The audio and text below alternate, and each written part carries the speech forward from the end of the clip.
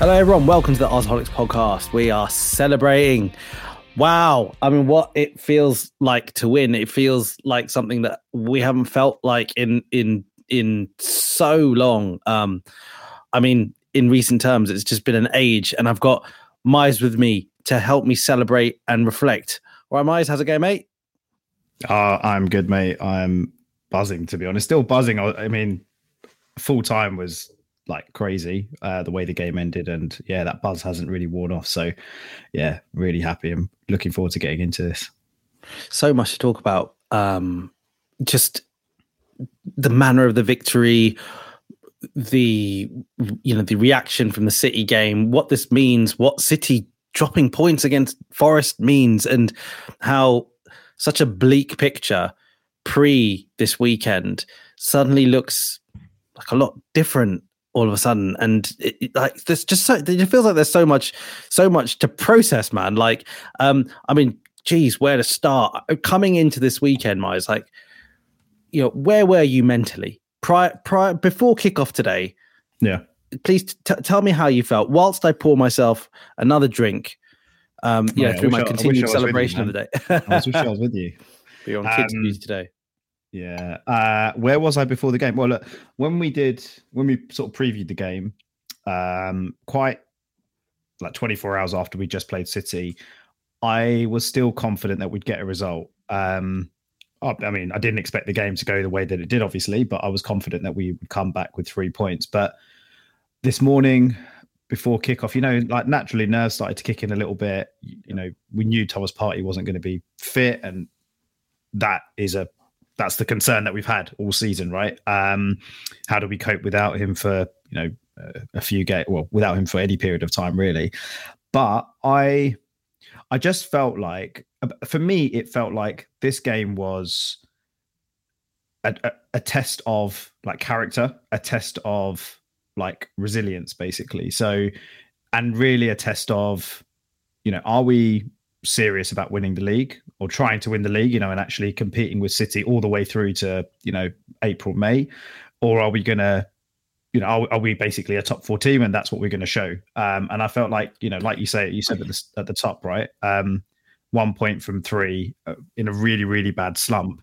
We had to show a reaction. And so that was kind of like, I was confident, but I was also just really intrigued to see what kind of Arsenal would turn up, and would we be able to get the job done? Even if we didn't play very well, would we be able to get the job done and get the 3 points? That was the thing that was most interested in seeing, basically. So yeah, I guess confident, but not as confident as I was, going back to say November or post World Cup. And I suppose after about 5 minutes, that confidence wasn't exactly going up, was it? No. I mean, yeah. It was a bit of a theme through the first half, to be honest, wasn't it? Like we were really open at the back. It was really concerning.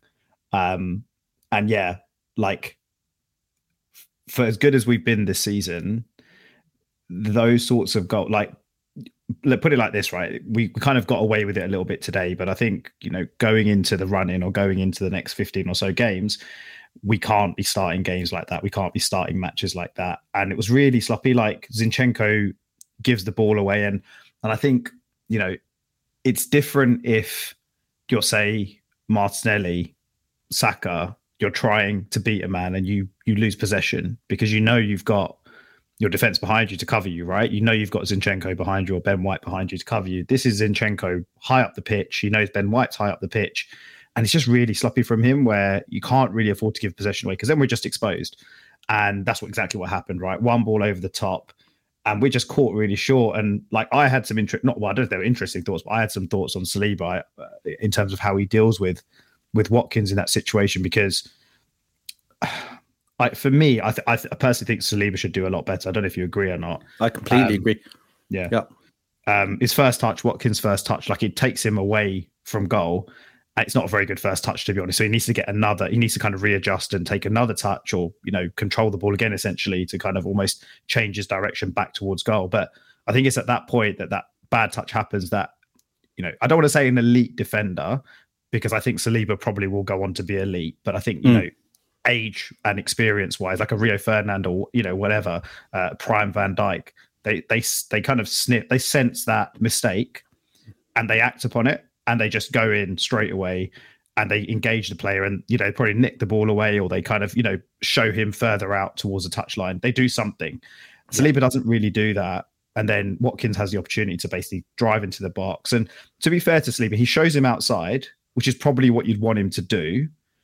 And it's a really, really good finish. But I do feel like he's just not tight enough as well. When Watkins ends up shooting, Saliba's not really in a position to try and block the shot. Like, he obviously tries to block the shot, but he's not really in a position to actually block it. Like, he never actually feels like, it doesn't actually feel like he's ever going to get like a deflection or a touch on the ball. So I think overall, just across the defense and just across the team, really, really, really poor start. Like you say, 5 minutes in, just not the way you want to be not the way you want to be starting a match like that.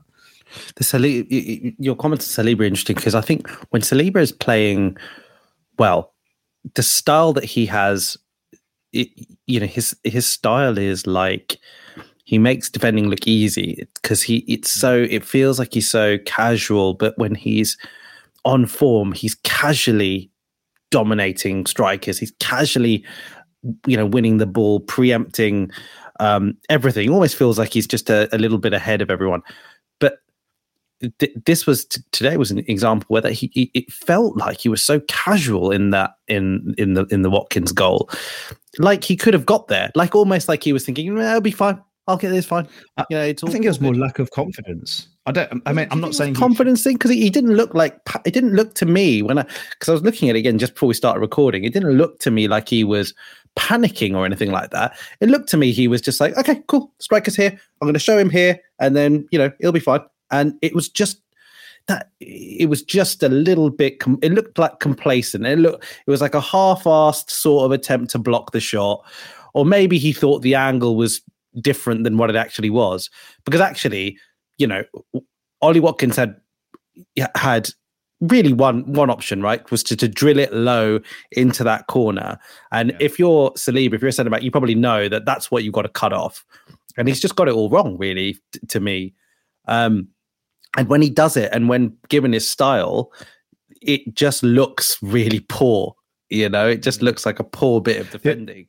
I agree. And the only reason I sort of said lack of confidence or slightly low confidence, like kind of what I was saying before, the bad touch from Watkins, I think it's at that point, I think if you're on the top of your game, that's when you go in, you do something, there's some sort of action. You try and nick the ball away, you try and put it out, you put a tackle in. And I don't know, I just feel like he was a little bit hesitant or a little bit worried about committing and then just being beaten. And then Watkins has got a free run at goal. But I take your point. I think that's the Saliba we saw at the start or first half of the season. Let's say he was defending like imperiously, wasn't he? We were raving about him as being this kind of Rio Ferdinand type, Rio Ferdinand reincarnated type, very classy defender. And we always said it, right? You've got to expect a period where maybe even longer than a period, maybe a good 10, 15 games where he's just not maybe going to be at that level because he's just so young, so still relatively inexperienced when you're talking about Premier League centre-backs. Yeah, absolutely. Luckily, we didn't, the 1-0 didn't turn into 2-0. It seemed like actually it was a fairly open game, and Saka scores a spectacular finish to equalise. And I made the comment when we were discussing on WhatsApp. It was a great finish, and it was just it immediately made me feel a bit frustrated about the chances we missed against City, because this was a finish of quality. This was a finish of a really good player, a team that knows that you've got to take those kind of chances, bang, goal. And it was hard. It was a harder chance than many of the chances that we missed against City. But I guess those chances against City didn't fall to Saka, and maybe that's where the issue lies. What did you think about the goal? And what did you think that? Did you think that from what had gone on to that point, we deserved it, or were you surprised that we got back in it?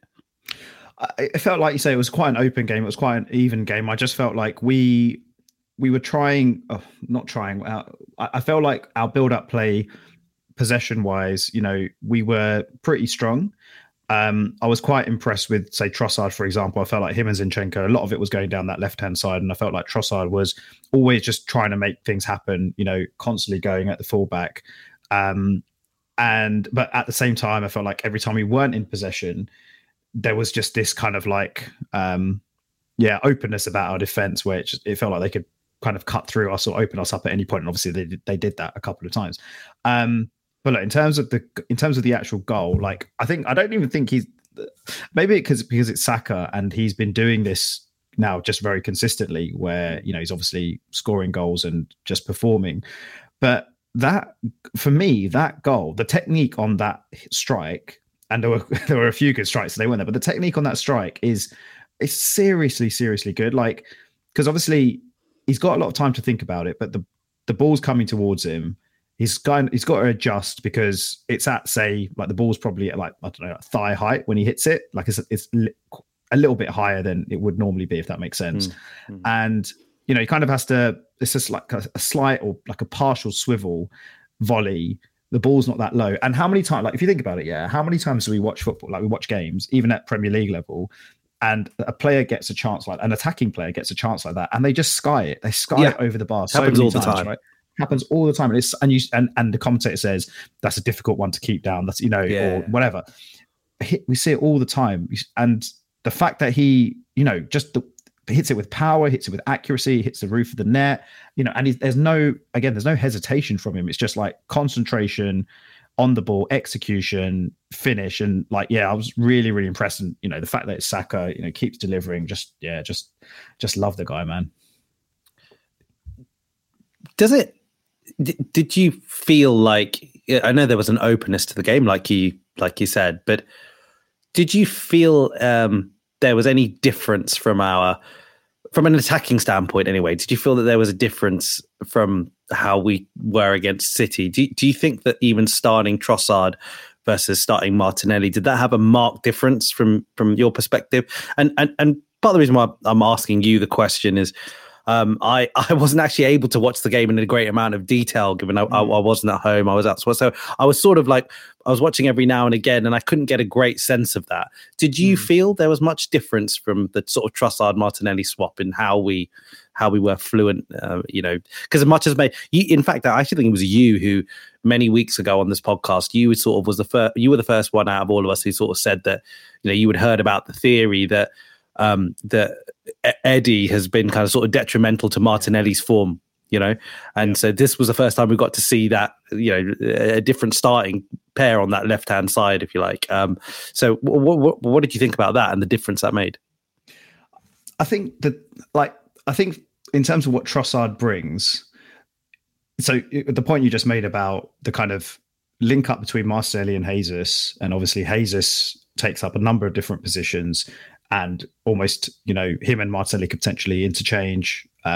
Jesus comes across to the left, so it gives Martinelli a bit more freedom to do different things and take up different positions himself. What I noticed what I was really impressed with Trossard today was he linked up really well with Zinchenko. I don't think Zinchenko had a particularly good first half, but they seem to, how can I put it? They just seem to link up really, really well down that left-hand side. And it always looked like, Trossard would say, pick up the ball. Zinchenko would maybe make an inside run, or Xhaka would make an inside run, and Trossard was trying to pick them out, or it would be the other way around, or they'd be trying to play 1-2s between those two or three players. And with Martinelli, I was going to say he's quite one-dimensional. He's not one-dimensional, but one of his biggest attributes is, he is obviously able to take players on, but it's more of a I'll knock it past you and run type, take players on. Or he can come inside as well. Whereas Trossard, I felt like close control was fantastic. He was able to kind of drive the ball towards the goal, and then, like I say, have those kind of interchanges with the other players that were supporting him. I don't think overall I noticed too much difference with how we attacked, to be honest. I felt like we really struggled to get Ødegaard into the game in the first half, and that changed dramatically in the second. And I felt like we didn't really, like, Saka obviously scored the goal, but Saka was involved. But at the same time, I felt like Villa were trying to kick him out of the game, like a lot of teams seem to do. But yeah, I think overall, I didn't see any kind of difference in patterns of play as such. It still felt like the same kind of Arsenal style of build up, very, very patient build up, and waiting for the right moment for like a through ball into Saka and then cut the ball back or go across the box and vice versa on the other side as well. But I think the great thing about Trossard is like every time he's played now, whether he's come on as a sub or now obviously started, he's had like a pretty, like he's looked positive, like he's genuinely looked positive. And he I think this is the fantastic thing. Now that we've got two players in that position, they're obviously now competing for a starting place, and they're obviously now just upping their game. Like they're forcing each other to up their game. So that's like just such a good. That's what you need, right? If you want to be a top team, you need that. So I was really, really impressed with Trossard, and I think we didn't have the best first half, but I thought he was maybe a player that stood out a little bit more than others. Fair. Another change that was in this game was Tomiyasu was put back on the bench and Ben White regained his place. But the second goal from Villa, it came down Villa's, the really, I suppose the crux came down Villa's left-hand side. And for me, I mean, it looks like a really, you look at the goal and the commentators on BT Sport in the UK made the comment about how it was almost an Arsenal type goal of old. It was the sort of goal that Wenger's Arsenal used to score all the time. Yeah. And it looked great from a Villa perspective. But when you look at it, for me personally, I felt Ben White was really poor for that goal. Really, really, really poor. And, Granit Xhaka, I felt, was unlucky, to be honest. Like, he's unlucky. It was quite a good move. It was quite a good dummy. And then it kind of ends up making Granit Xhaka look a bit silly in that goal. But I actually back him to extent. I think that could happen to anyone. It was a good bit of skill. But it was really poor, I thought, by Ben White for how he just didn't get tight. It was really basic. It was basic right back kind of play. How did you feel about that? Like, because you would argue, it's very easy, it's hypothetical, but I don't think Tomiyasu does that. I think Tomiyasu deals with that differently. Perhaps maybe because he's a more natural right back. But what did you feel about that goal? And did you think, am I being harsh on Ben White there? I don't think so. I mean, I think there were a few, maybe, I don't want to say players, but just zones or areas to really call out. Like the build up to that goal, I think it's Kamara who picks the ball up in the centrally, and there's no pressure on him. So there's no pressure on him. There's no pressure on the ball. Coutinho's taken up a sort of typical number 10 position. So centrally 40 yards from goal, let's say, whatever. And Kamara is able to just play a very simple, just a pass into Coutinho through the middle of the pitch. And then he's got all the time in the world. And I think it comes back to Kamara. And basically the point I'm trying to make is, if you've got Thomas Partey in the team, I feel like there's a lot more pressure in the ball in that area. And I think Jorginho had a good game, I thought, when he was on the ball. And I think even when he wasn't on the ball, he wasn't bad. But I think it's just the difference in the type of player where I think if you're Jorginho, you're probably you just want to shield. If we don't have the ball, you probably just want to shield. You probably just want to try and direct the ball to certain areas as opposed to trying to engage. Because Partey tries to win the ball back quickly and then releases, and then Arsenal are out and we can, we're potentially attacking from that position. I don't really see Jorginho doing that much because, he's kind of similar to Xhaka. You know that if Coutinho beats Jorginho in the middle of the park, then there's no he's not going to be able to recover. And I felt like we just saw that in that goal. No one really engaged. They had a lot of time to kind of pick the passes out. And then, the Ben White thing, it was a bit weird because he seems to be in a fairly good position. And I think the ball goes to Moreno, isn't it? Their left back.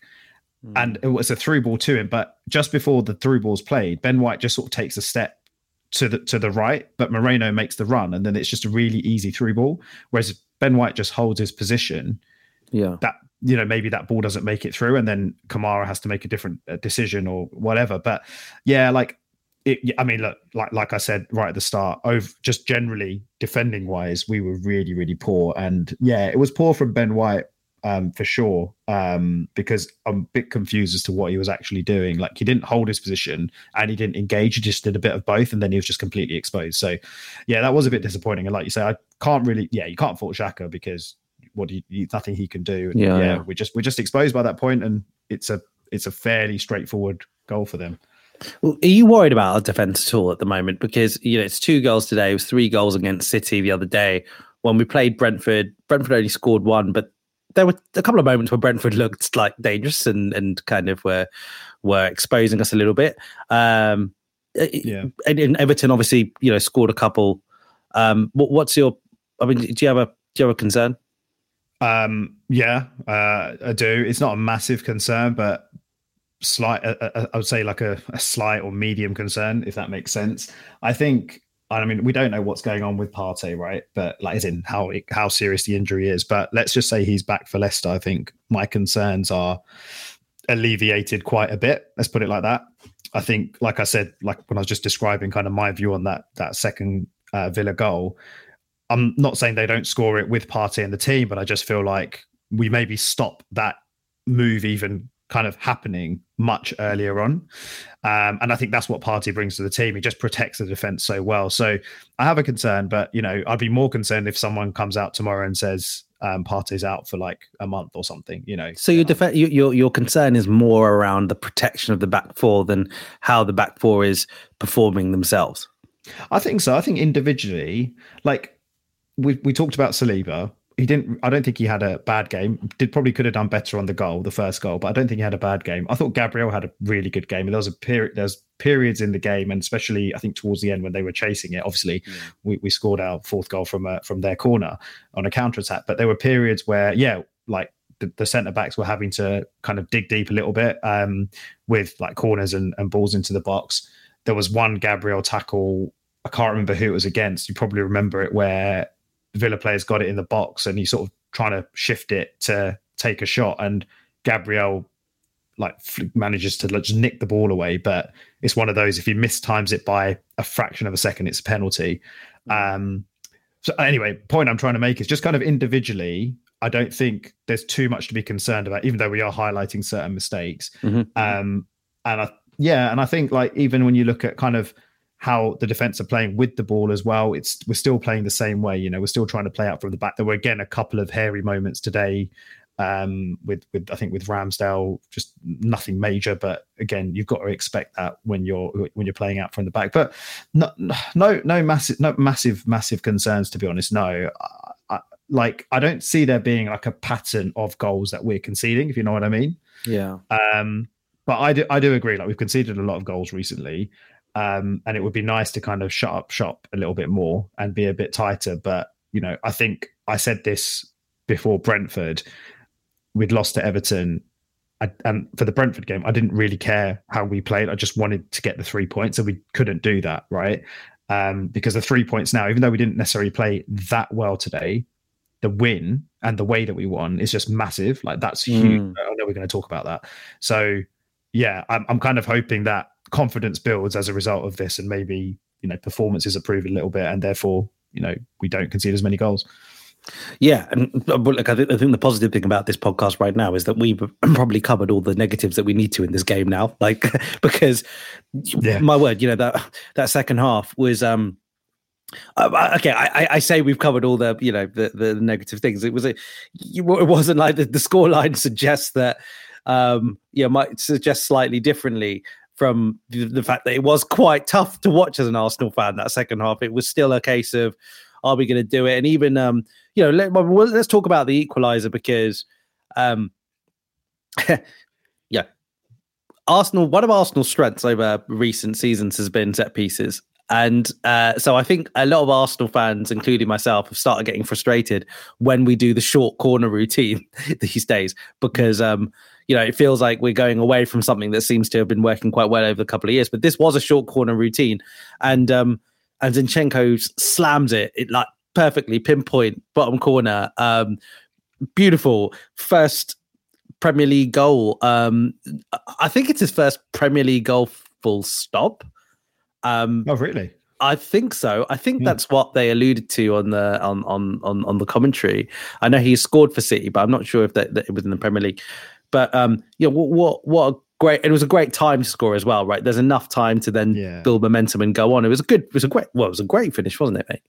Yeah, like you say, it was a good time to score. Like we're 2-1 down at halftime, and we just needed a reaction. And I was watching. I can't remember exactly when he scores. Is it around 60 minutes? Could be wrong on that. Yeah, it's around then. And I was like watching the first basically the first part of the second half. Sorry, and just sort of wondering, is it going to be one of those games where it just doesn't happen for us? Kind of like the Everton game where we just never really turned it on, basically. So yeah, like short corner routine, that was something we were trying quite a bit today. And it's just nice when it pays off. But I think, to be fair, or to be kind of as impartial as possible, I think if you're Villa, like if you're the defending team for that goal, that's pretty bad defending. Like he's got a lot of time to, basically to take that shot. There's, again, no pressure on the ball. So, from their perspective, they'll probably be disappointed, but not that we really care. But it's just nice when those like set pieces pay off, or like short corners and all those kind of like things they probably work on the training ground pay off. But yeah, exactly. Like you say, it's one of another good strike, one of many that we saw today. And yeah, like I think again, it's like Zinchenko type mentality where it's just like, no, I'm just gonna, I'm gonna score. I'm gonna hit the target like with a shot. I'm not gonna. It's my opportunity to bring us back into the game. You could tell by the celebration as well. He didn't want to celebrate really. He just wanted to get the ball. He wanted to get back. He started swearing. He was fired up. Yeah. But where was this before, Miles? Like where was this finishing the last few games? Because this isn't just one player. This isn't, it wasn't like one player decided to have a standout performance. Yeah. These were half chances. I mean, even like the Jorginho goal where we'll come to, okay, there was some fortune in it in the end. But like, the Saka goal, Zinchenko goal, they're two harder goals than so many of the chances that we've had in the last few games. Like, where was this? I felt really frustrated. I don't know. Well, how do you answer that question? I don't know. You can't. It's rhetorical. Yeah. No, I know it is. Yeah. I mean, yeah, like we could talk about like the it still kind of haunts me a little bit. Like, to be fair, mate, there was one, the Ødegaard chance today. Bloody hell. Like, how has he missed that? And when he misses that, I can't remember what the score was. It 2-1 or 2-2? I can't remember what it was. 2-2. Like, so 2-2. I put it on Twitter. Like, so at this point, we were 2-1. From the point we were 2-1 down, just before Zinchenko's goal, I was outside with my dog in the garden at my brother-in-law's place. It was raining, and I'm watching through the patio. I'm watching the TV through the patio, right? And I'm like wondering about, we're in a top 4 battle now. This is wow, some fall. Like, this was at 2-1 at this point. 2-1, yeah. But then even at 2-2, it was still like, okay, cool. But I still felt like, God, like when are we get? We need a win. It's not, and I saw the Ødegaard chance. I saw that through the window, kind of thing, and that was you've got to score. I mean, if you're gonna give it to Eddie Nketiah for the chances he missed against City, and even like the 1 or 2 he missed today, like that chance. I mean, I don't care. Yeah, I mean, basically, I think Ødegaard's been let off. Let's put it like that. Like he had a good second half, but the fact that you missed that chance and you just can't. Again, I feel like we've said this quite a few times this season, not just with him, just generally. Like you've got to hit the target. There's been a few. Like it hasn't cost us really that much this season, apart from maybe the City game.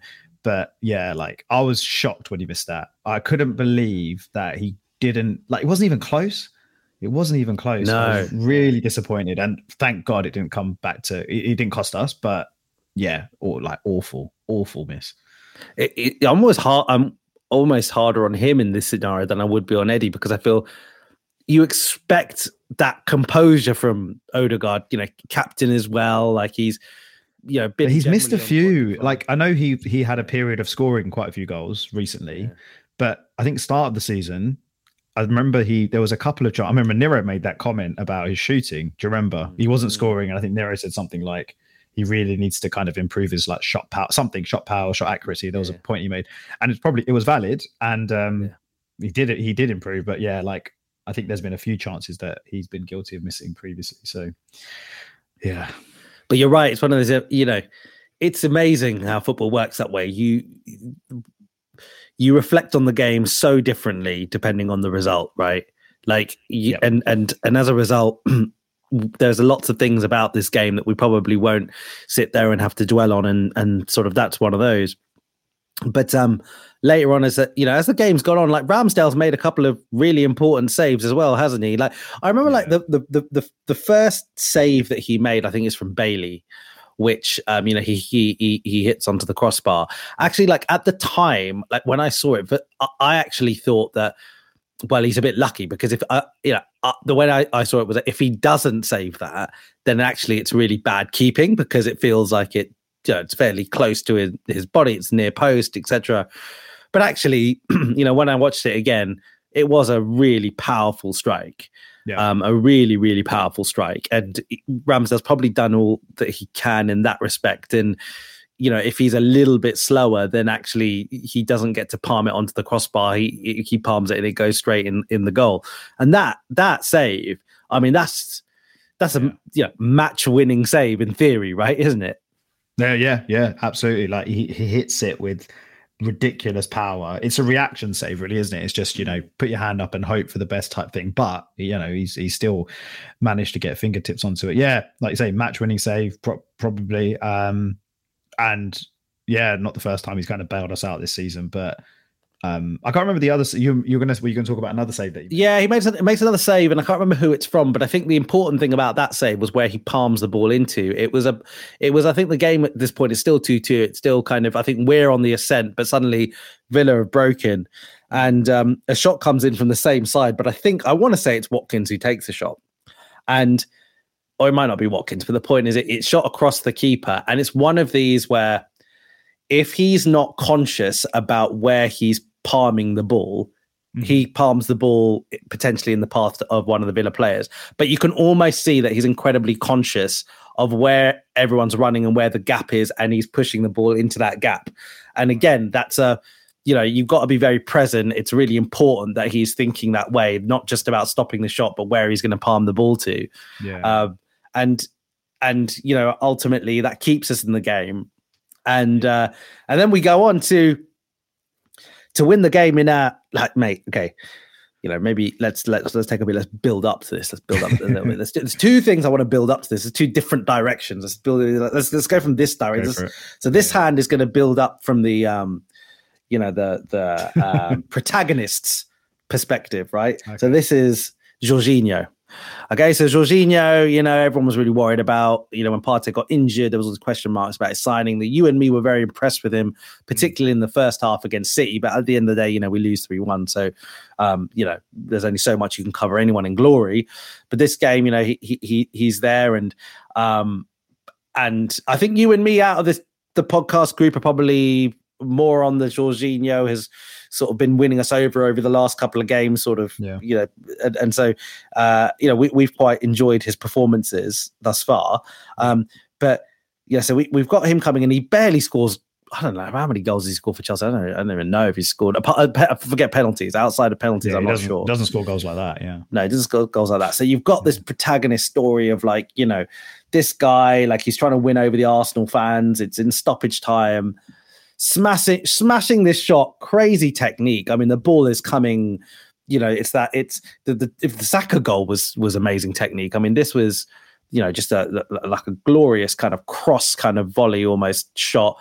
Yep. The ball's spinning and it's beautiful, but ultimately it's just not good enough because it's sitting in the crossbar and all the kind of stanchion or whatever it is. And then let's go from the other angle for this goal, right? So then you've got the anti-hero. You've got Martinez. We don't have to go through the whole story again, but ultimately he's not exactly a big fan favorite or looked upon favorably from the Arsenal faithful after the wave that his story sort of has ended and sort of progressed like with us. But also what's quite interesting is actually most football fans around the world who aren't Villa fans and aren't Argentina fans tend not to like Emi Martinez because of the character and the persona that he's kind of developed to himself. Yeah. And you know what? These two paths come crashing together for this goal, right? Ball, amazing shot, smashes off the stanchion and comes back and smashes this idiot on the head and goes into the goal. You know, I mean, It's lucky, yeah. I mean, it's a fantastic shot to even get, for the technique to hit the bar or whatever. But, to go in off the back of Martinez's head, I mean, how poetic. How poetic is that after everything that we have been through with this guy? The story continues, man. Like, and I remember, like, I actually didn't see the goal when it went in. I was in the process of literally again sorting out my dog. Yeah. So I brought my dog in, and then everyone else had told me that there was a goal. I looked at the screen, Jorginho celebrating. First thing, I had no idea how this goal has gone in. I've got no idea what the goal is. I've seen celebration. First thing I do is the very unfortunate thing that we've become conditioned to do, which is, what about VAR? Yeah. So immediately I've said VAR. I've got no idea what's happened in this goal. Yeah. So I've just said VAR. And everyone's going, no, there's no way it's VAR. It's it's a great shot. Everyone was saying that, whatever. But then I could hear, the commentary was on low volume, and I heard them say they're looking at something, and which turns out to be, apparently they were trying to, I think, wondering whether Eddie was blocking the view. I thought they were going to disallow it, to be honest, because he arguably was. I was pleasantly surprised they didn't. I think there was 2 players that were offside, and Eddie was.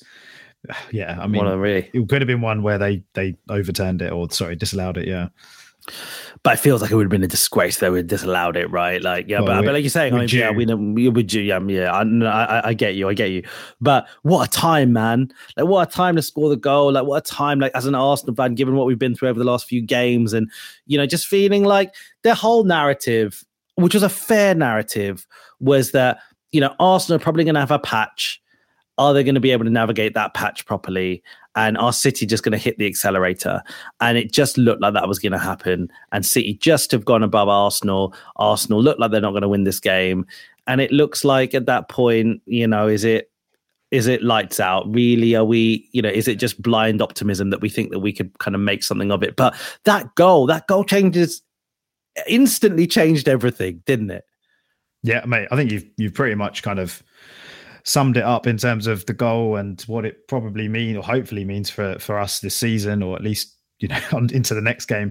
But yeah, man, like it was a quality strike. I kind of, again, similar to what I was saying about the Saka goal, like how many times do you see that last minute, or whatever it was, 90 plus 2 minutes, ball comes out to you 25 yards out or 20 yards out, and I mean, Jorginho's a very technical player, so in theory, that is you in that sort of position, you would expect him to be hitting the target. But, I mean, look, he doesn't technically hit the target, but even so, yeah, what a strike. And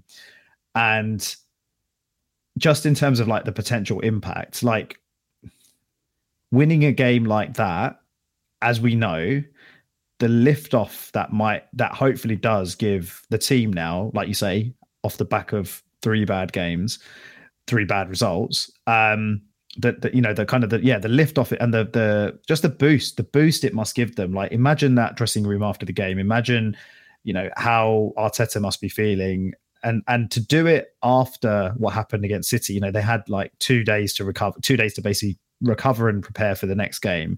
Early kickoff on a Saturday, which was, that decision's an absolute joke as well, to be honest. But yeah, makes no bloody sense, does it? And like you say, it felt like the game had gone, or was drifting away. It felt like the 3 points were drifting away. So to kind of just do it in the way we've done it, it could potentially be, it could potentially be, absolutely massive for us. I mean, time will tell, but yeah. And oh man, I would have loved to have been in the away end today. Wow, that would have been some away end today, like just celebrating that goal. I felt really pleased for them, man. Like, because the away fans have just been magnificent this season, as they always, are. And like, I think to go away to Villa, like after the recent run that we've been in, you could almost visualize, like, Villa's not always a place that we've had great success. I think the last season, I think we won, but it's not always a place, and it's just like really happy for those fans to have that moment, man. They deserve it so much. Yeah. And it was so nice to see, how passionate the players were celebrating at that moment. They knew how much it meant to them. And yeah, like, and obviously icing on the cake, the 4th goal, man. Like, I mean, like, it just gets funnier with that idiot Martinez, doesn't it? Like, so, he's gone up for the corner. Fair enough. He probably should do that. But, you sort of pay the price. I suppose they don't care at that point; they're going to lose anyway. But it's nice anyway that you get that fourth goal, and it was just that iconic image, right? That that we may see now, right? So the ball gets cleared from the corner, ends up at Fabio Vieira, who keeps his calm very well, and you can sort of hear Martinelli give the shout, and he plays the ball. Vieira plays the ball beautifully, calm, very well weighted. Pass to Martinelli, who just storms through, uses his pace, just pegs it into open space. And just before he pulls the trigger, like his arms are like stretched to the side. It's a great image. It's cool, and he scores, and it's 4-2. And it's a great moment, man. Like it's a really cool moment, and I don't feel sorry for Martinez at all, like because because he's a twat, and so this is great. It was cool, and it's nice for Martinelli to score, coming off the bench as well. It's important, again. I think, man. It could, just again. I mean, just on Martinelli and Trossard, like, kind of, I guess, maybe final point, but I wonder if Arteta might just look at that position or the two options he's got, and obviously he's probably going to rotate. Like, you wouldn't be surprised if you wouldn't be surprised with whoever starts the next game against Leicester. But I wonder if he might just look at the two options he's got and be more tempted to start Trossard, but then have Martinelli as your kind of like super sub or whatever, like impact player, because it's a bit of a cliche, but the thing that, if you're, I don't know, if you're a fullback or a right back and you've had to kind of face Trossard or Gabriel Jesus, those sorts of players, and then Martinelli comes on with 20 minutes to go, it's like the last thing you want. And I wonder if he might just try that for a few games and see if it works. I'm not saying it necessarily worked today in the sense that Martinelli was the impact, because obviously the goal was the goal, but ultimately that's what he's just rapid, isn't he? It was a very comfortable finish in the end, but it's because of his pace probably that, and the fact that he's willing to make the run, and he's got the energy to make the run in the 95th, 6th minute, because he didn't start the game probably, means he gets that goal. But yeah, like that could be a really big goal for him, really, because their confidence has probably not been that great or high at the moment recently. So yeah, fingers crossed. Before we just reflect on what it all means, I want to ask your opinion on something. So Vieira's come on, and he's come on for Xhaka, which is the sub that Arteta's made a few times recently at varying stages of the game. Interestingly, because when we signed Vieira, we were debating as to where he would play. We were wondering, kind of what's he in the squad for? Who's he back up for? Where do you think he'll kind of slot in, etc.? We had those discussions. But recently it's been the Xhaka sub. So it's been him coming into a number 8 position. Let me just throwing this out there. Do you see any possibility of Arteta going with this as a starting option in the game? Having Xhaka benched for Vieira and playing Vieira in an 8, do you see that as a possibility? Good question. I don't think I've seen enough from Vieira yet. I don't think I've seen enough from him yet, mate. To start Premier League games, I'm not really sure. Like, I know there's been moments, and like I think it was Brentford away. I think he scored a really good goal. Was it Brentford away? Yeah, that hit the post. Like, really good post. Yeah. So, like, I'm not questioning the guy's quality. We've obviously signed him for a reason, in terms of obviously, like, he's obviously a very good player. But I think unless there's like serious fatigue issues or injuries, or like if Xhaka's in the red zone, for example, I can't really see him. I just can't see Vieira starting games over Xhaka. And I think, generally, if you think about Xhaka's Arsenal career, his injury record's really good. Let's touch with there. But his injury record's really good. He's generally very fit. He generally plays 90 minutes most games when he was playing central midfield. So not really, man. Like, I think Vieira, Trossard / Martinelli, like players like that, Reece Nelson maybe, just really, for now, I would rather have them as impact players off the bench. And obviously we've got Europa League to kind of factor in and contend with.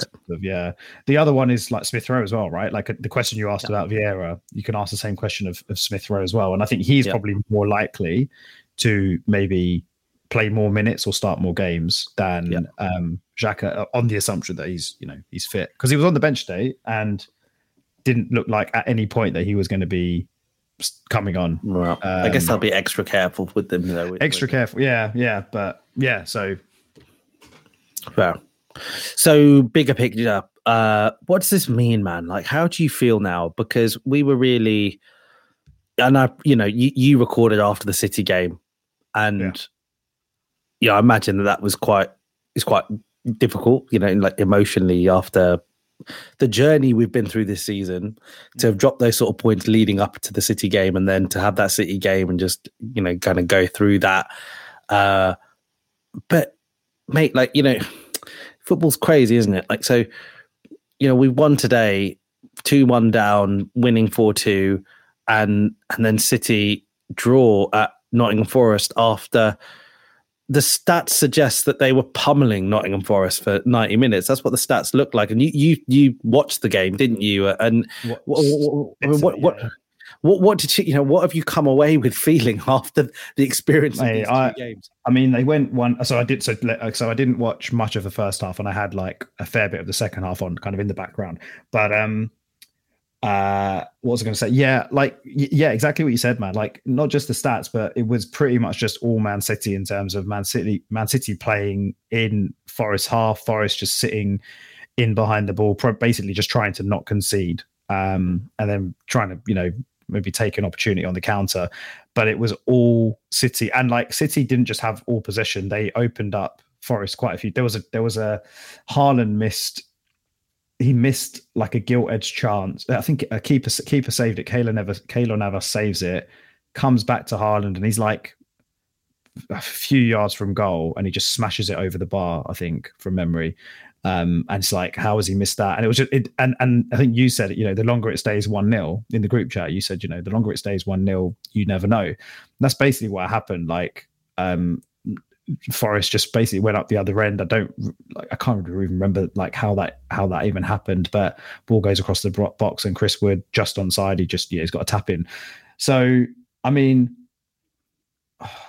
it's weird with City because it's not the first time, like you would have thought that they'd just, they'd coming away from the Emirates, that win for them was massive. That was massive for them. I know they've been there and done it and all of that, but you would think that they would just go from strength to strength. That's what everyone expected. No one predicted they'd drop any points today. So yeah, like a massive bonus for us. I think what it shows, mate, like overall, I think it's just going to be it's still a long way to go, but it feels like it's just going to be one of those like proper title races where it's like whoever plays first, obviously they're going to try and win. If they win, then the pressure just immediately transfers to the next team that are going to play or the team that play after, and it's like you win, we win, and every time there's drop points, because we're obviously going to drop points between now and the end of the season. I think it's just going to be up and down quite a lot, and every weekend it feels like both teams are capable of beating anyone. Both teams are capable potentially of losing or dropping points or losing games. So I'm kind of expecting what you might call a traditional title race, like back in the day when we used to be involved in them previously, But yeah, like, I mean, with City, the thing is, today could have been like, it very easily could have been like 3-0 City and the game could have just been closed off. Do you know what I mean? It was just one of those games where they probably just like the chances they just didn't take and they got caught by Forest. But yeah, mate, we'll take it. We'll take it all day. Like you said, it's just going to happen a lot, I think, in terms of just weekends throwing up combinations of results that you just never would have predicted coming into it. But at the same time, look utterly logical in some respects because, Nottingham Forest have been a bit of a giant killer over the last year, probably stemming it back from when they beat us in the cup last season when they were still in the championship. Yeah. It's a hard place to go. So there was a part of me even thinking, maybe they could get a result today, Forest. But then you wouldn't have, been like you say, the way the game panned out, you wouldn't have been surprised if in the end, City would have won 5-0. But we've got a weekend coming up now where we play Leicester away and Man City play Bournemouth away. Now, you probably say that City should smash Bournemouth away. but you never know, right? Like you just don't know. Like something like this could happen again. So it's a cliche, right? But like, we've just got to take every game at a time, right? We've just got to go week by week and not get too downhearted and not think that, have any kind of inferiority complex and not basically be like, well, City are just going to run away with it. We've just got to take every game as we go and focus on winning, right? Because ultimately, whenever we do drop points, which we will, it's not the sort of season where we've got this behemoth City team who are just winning game after game after game, is it? And even with United, because if you look at the table, right? If you look at the table right now, it makes more positive reading than it did pre this weekend. So back on top, Arsenal, 54 points, City with 52 points, and played a game more. So we're two points at the top again with a game in hand, which just feels weird. It feels really weird after the few games that we've had recently, right? To think that we're still in that position. And Man United have played the same games as us, but are 8 points behind us. Which still at this point still feels pretty chunky. But if you look at like Arsenal, City, and United, and you look at their form over the last 5 games, they're all just patchy. It's just Arsenal win, loss, draw, loss, win. City win, loss, win, draw. Man United draw, loss, win, draw, win. Do you know what I mean? It's not. These are just every week. It's just a different random combination of stuff. Yeah. I mean, there was one. I'm looking down the form line here. Like there was one. The second game of each of these teams in their 5-game sequence was a loss. So there was a second game sequence where everyone lost. Like, do you know what I mean? It's just it's just a very weird season, this, isn't it?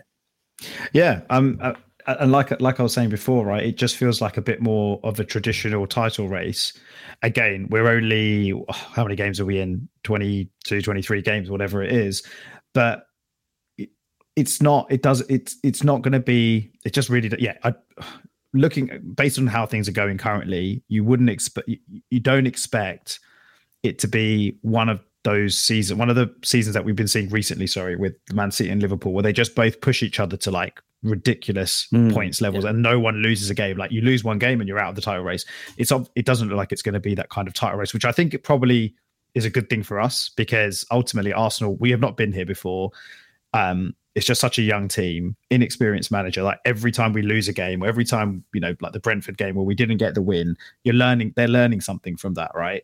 It's an experience. It's a learning experience. Every time something goes wrong, player makes a mistake, whatever it might be.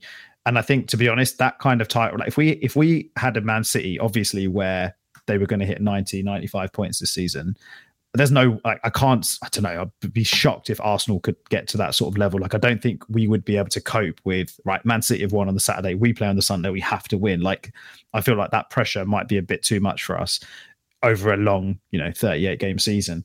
So it might lend itself quite well to us in terms of us being able to kind of cope with the demands of, like basically having to almost try and win every game, knowing that Man City are not the Man City of the last few seasons, and Man United, as good as they've been as well, like you say, there's still a gap between us and them, and they will drop, I think, a decent number of points between now and the end of the season. So yeah, man, like, it's like you say, we always look at we talk about Bournemouth, we talk about Leicester, the next games for us and City coming up, and obviously United have got Leicester tomorrow.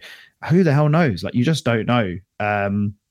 So yeah, I can see it being pretty unpredictable, but you've got to want to be a fly on the wall in the City changing room post game today, right? Because Pep threw the gauntlet down to his players a few weeks ago, and it looked like masterclass in management in how they sort of, they went and they beat Villa, was it? And then they came and beat us, showing their class in critical moments. Lowest possession they've ever had under Pep against, was against us, 37%, just dogged. And then they made the difference clinically. And for all that to then go to Forest and completely dominate, like in the way that you described, and not win the game. What do you think Pep must be saying? Must have said to them at the end of the game? Like, he must be furious, surely, to have built them up to the point where they could come to our backyard and beat us 3-1, beat the best team in the league this season, which we have been, beat us 3-1, and then go to Forest and not win. Yeah, I mean, I think internally, as in within himself, he'll be furious, obviously. But I think maybe in the dressing room with the players, like, the kind of feeling I get from him is he'll it's not, I don't know, I was going to say take the point and move on, because it's not really the case, but it's almost like, right, forget about that one.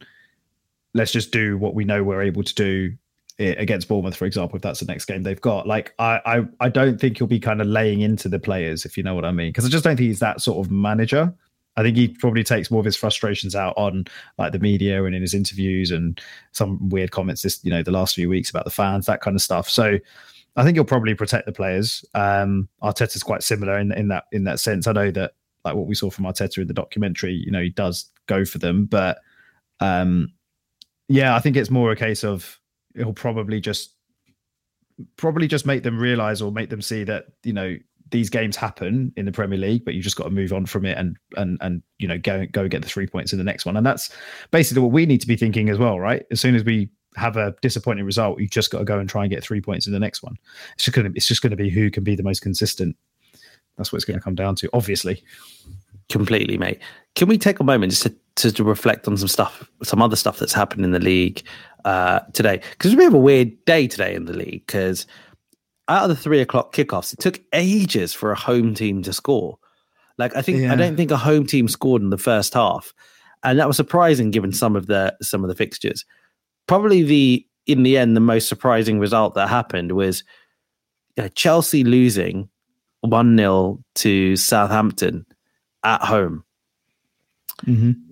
Bottom of the league, Southampton, managerless Southampton. It actually completely bypassed me that the Jesse Marsch negotiations had fallen through. I didn't realize that. I thought that that was happening, but clearly not. I was corrected about that today. So managerless, bottom of the league, Southampton, absolute mess. Go away to Chelsea, who, they've been a bit of a mess, but they spent quarter of a bajillion, billion, zillion dollars. And Potter's got to be in trouble, because I whenever I've said that, we've talked about this before, I've just sort of thought that no, look, they're going long term with Potter. He's been appointed mid-season, sort of mid-season, I suppose. Well, technically it's after the season that was started that he was appointed. They've hired all of Brighton's backroom staff. Clearly this is a long-term play, but if you lose at home to the team that's bottom of the league, who don't have a manager, after you spend that kind of money, is there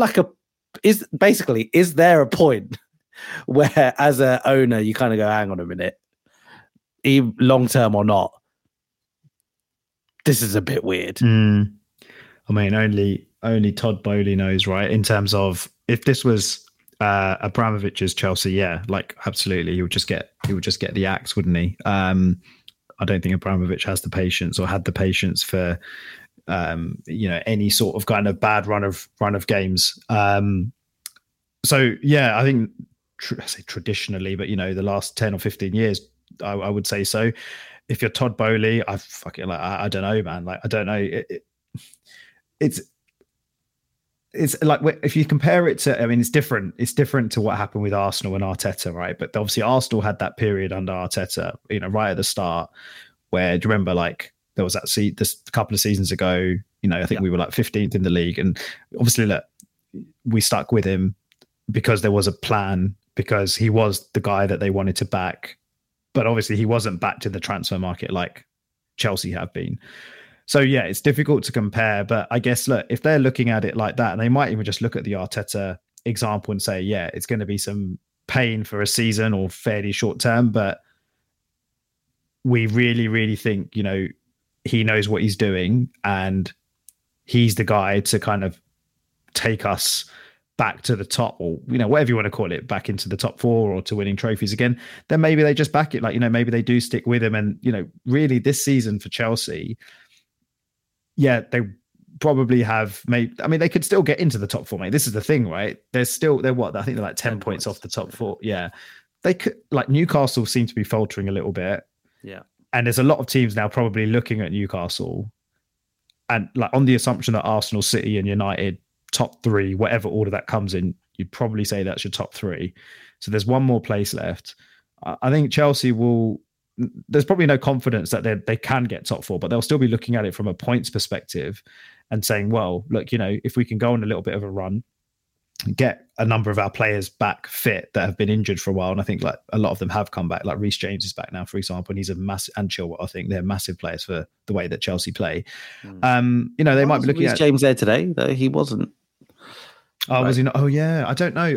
Well, he was back last week. I don't know. I'm not sure, actually. I'm not sure. I think Thiago Silva was injured as well, didn't play either. But yeah, man, like Chelsea, how do you, I don't know. Like Chelsea's such a, like not weird, but the way that they make the decisions that they make and the way that they do things is like very unpredictable and very like just not Arsenal like, right? So it's quite hard to understand, unless maybe you're a Chelsea fan, kind of what their thinking might be. But obviously, look, if he just keeps losing games and you're losing, like you say, to the bottom of the league team that can't beat anyone at the moment, then yeah, like pressure should be on.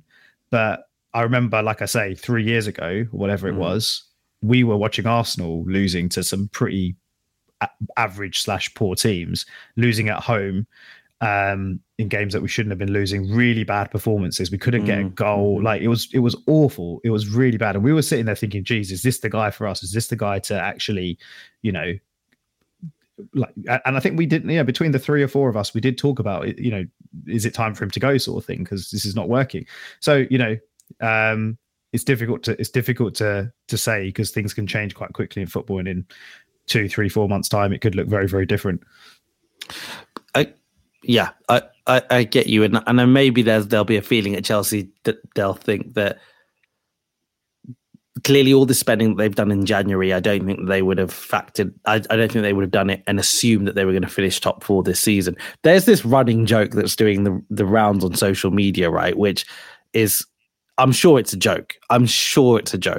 But it kind of was going the rounds again today, which is the whole thing about how, there was some kind of agency or whatever that overheard a conversation.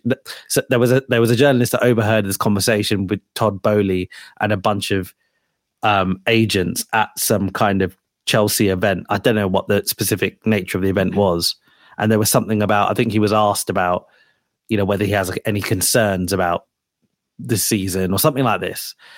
I don't know if you heard this. And apparently like what Boehly said is something like, well, at the end of the day, it doesn't matter because we qualify automatically for the Champions League. I saw this. Something like this. This was a few weeks. Yeah. And it's come back around. It came back around today as well. I'm sure it must be a joke. I'm sure it just must be like something ridiculous. But here's the thing. Whether that's a joke or not, I assume that part of this financial overlay, from a pure FFP perspective, they've obviously pulled a bunch of levers and, they've used the 8-year contracts or whatever. But like, I'm sure there is a requirement that over the next couple of seasons they get back in the Champions League. Now, if they end up finishing outside of any sort of European football, which, it could happen this season, you would argue that maybe there's even better chance of them being in the Champions League next season, because clearly like they've already signed a whole load of players. They've signed a lot of talented players. Potter will get to work with them for, for another window, another summer window, get some more players in, and then they kind of get a free run at it, if you like. But you might start to panic a little bit if you're Boehly, surely. Like you might sort of sit there and go, well, you can't. Do you risk, basically, do you get yourself in a position where you get to the end of this season and you have to think about looking for another manager, and then that other manager might come in and think he wants different types of players, and how long can you sustain not being in the Champions League for? Maybe we shouldn't overcomplicate it, but is there any, just quite simply, I mean, do you have any, is there any part of you that thinks that Potter could lose his job this season? Yeah, and I think there is. I think I definitely think he's at risk. Like, just purely based on results, and they've won like 2 games in 15 or something. like absolutely awful form. So, and I think given like, the spending and where Chelsea have been, in recent years, like they've basically been pretty consistently either in the top four or kind of competing for trophies. I mean, if his job, like at some point, if he carries on like this, I guess his position probably becomes untenable, So, but it all depends on like how far is Bowley willing to let it go before, like how bad is he willing for it to go before he kind of pulls the trigger. And I guess also, look, if you think about it, he's, they must have an idea, not an idea, they must have like a short list of other managers that potentially might be available over the next 6, 12, 18 months, right? It's kind of like a transfer target list. And if they think they can get an elite manager, they can obviously pay him the wages. They can pay, probably best wages in the league. Jose back, Jose and Pochettino. I don't know. There's probably a few names, right? So they may just maybe it's a timing thing as well. If a manager becomes available that they really really like, maybe that's because the difference is, you made the comparison to how we felt at the low times with Arteta, and I agree there were times that we were, even us who, have been always very pro Arteta. We were wondering at one point, would the owners think that enough's enough? But I think that what we at least always saw was that there was something that there were things that Arteta was trying to implement, and there were things that he was trying to do, and whether they were working or not was a different thing. But it felt like there was something that he was trying to do. Looking at all the reaction from Chelsea fans on social media, particularly after today, I think their furiousness is that they've just got no idea what he's really trying to do. Oh, really? And they've got no idea about the system that he's playing. They have no idea why he's playing certain players in those positions in the system. Like nothing seems to make sense to them. And I know it's not been that long, but you've got a squad, like you've got a massive squad. So you've got like all different types of components you can use. But they seem to not think that anything makes sense.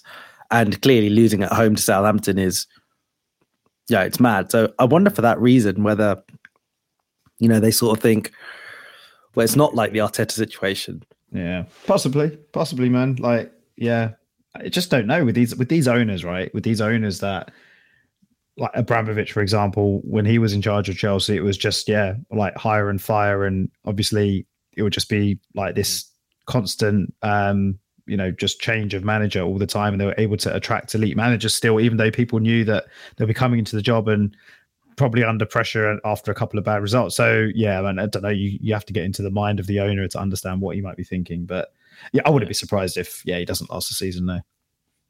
Great. Just before we finish up, should we just quickly do a very quick preview? So very, very quickly, just shout out to Mobay in the comments who's joined us for a live episode for the first time. He's been a supporter for the podcast. So cheers, mate. Cheers, Mobay. I hope you're good. Happy for you being able to experience this success with us. You're a good guy. And let's just look. So Leicester, we haven't got a game midweek, but we've got Leicester, and then I think we've got a succession of games, and afterwards, right? We've got Leicester, and then Everton, and then someone else. So who's someone else? But basically, it's a little thing. So Leicester away. What do you think? So Leicester have got Man United tomorrow. As Aaron did mention in the comments, it would be fantastic if Leicester can do us a favour tomorrow against United and then completely screw up when we play them. How do you feel about that? Do you think Leicester have got a chance against United tomorrow? And then do you fancy us against them? Do they have a chance against United? Yeah, I think so. They've sort of picked up form again. I say again, but they seem to have picked up a little bit of form in the last few games compared to, I think, because they started the season, but they were really bad, weren't they? They were like right down the bottom, if memory serves me right. Yeah, they were. You're right. Yeah, and they've won their last two games. They won the last two. Beat Spurs last game. I think they're scoring some goals now as well. So they absolutely have a chance against United. I still am not sure about United. Like, I know that they're in really good form at the moment, and especially Rashford's just absolutely smashing at the moment. Like, he just seems to be like every game he plays, he's scoring a goal, or basically he's just not. He hasn't stopped scoring since the World Cup. But like we showed. I think when we played United, I think we showed that well, basically, form suggests it and points suggest it, but even performance on the day that we are a better team. I guess the point I'm trying to make is I don't feel like United are unbeatable. They're just in really good form, and I think Rashford's just on this like hot streak. But I think definitely. I don't know if I'd necessarily predict Leicester to go there and get points or get a result because, like I say, United are just doing really, really well at the moment, and I can see them winning at Old Trafford, all the rest of it. But fingers crossed they drop some points. In terms of us playing them next week, it's another tough away game, but it's again the kind of game. I mean, every game, like it just feels like we say this for every game, where it's the kind of game that you have to win if you want to win a league title. So we've got a week's rest, which I think is quite important because we've had three games in a week, pretty much. Brentford, City, and then Villa today. A week's rest could be massive for us when you think that Thomas Partey could come back. We don't know, but it sounds like it's not a serious injury. So, Thomas Partey possibly back in, maybe a player like Smith Rowe kind of ready to come off the bench if we need him. And the rest could just be really, really important. But in terms of Leicester, like I think we've got a pretty good record away at Leicester. I think it is. I think it's okay as well. And I think probably what's going in our favour is that Leicester are, this season anyway, have been awful at home. They've been so bad at home. So, but I think the only team worse than Leicester at home is Southampton this season. So they're like, if I can get up right now. They're 19th in terms of home form. They're the only team worse than Southampton. So they've taken 12 points at home this season from 11 games. That's like really bad. So, in our favor, I guess we've got that. And I don't think it quite works like that though, right? I think that ultimately, like, they were just generally in poor form. Like you said at the beginning of the season, they were just generally in poor form. But I think, like you say, I think your point about us having quite a good record at Leicester is important. I think we'll have good memory from Leicester, and the fact that they aren't at home will help. I think the confidence in our team, and they're actually okay away from home. They're sort of around the mid-table in terms of kind of the away form. So therefore, them at United, you'd hope maybe they might be able to get a result. Maybe Man United might be a little bit tired from playing from midweek as well. Playing their Europa League game and having to come from abroad. We can hope. But give me a prediction about Leicester. What do you think the Arsenal Leicester result's going to be? I'm going to go positive. I'm going to go 3-2 again. I say 3-2 again. I'm going to go not again 3-2. I'm going to go 3-2.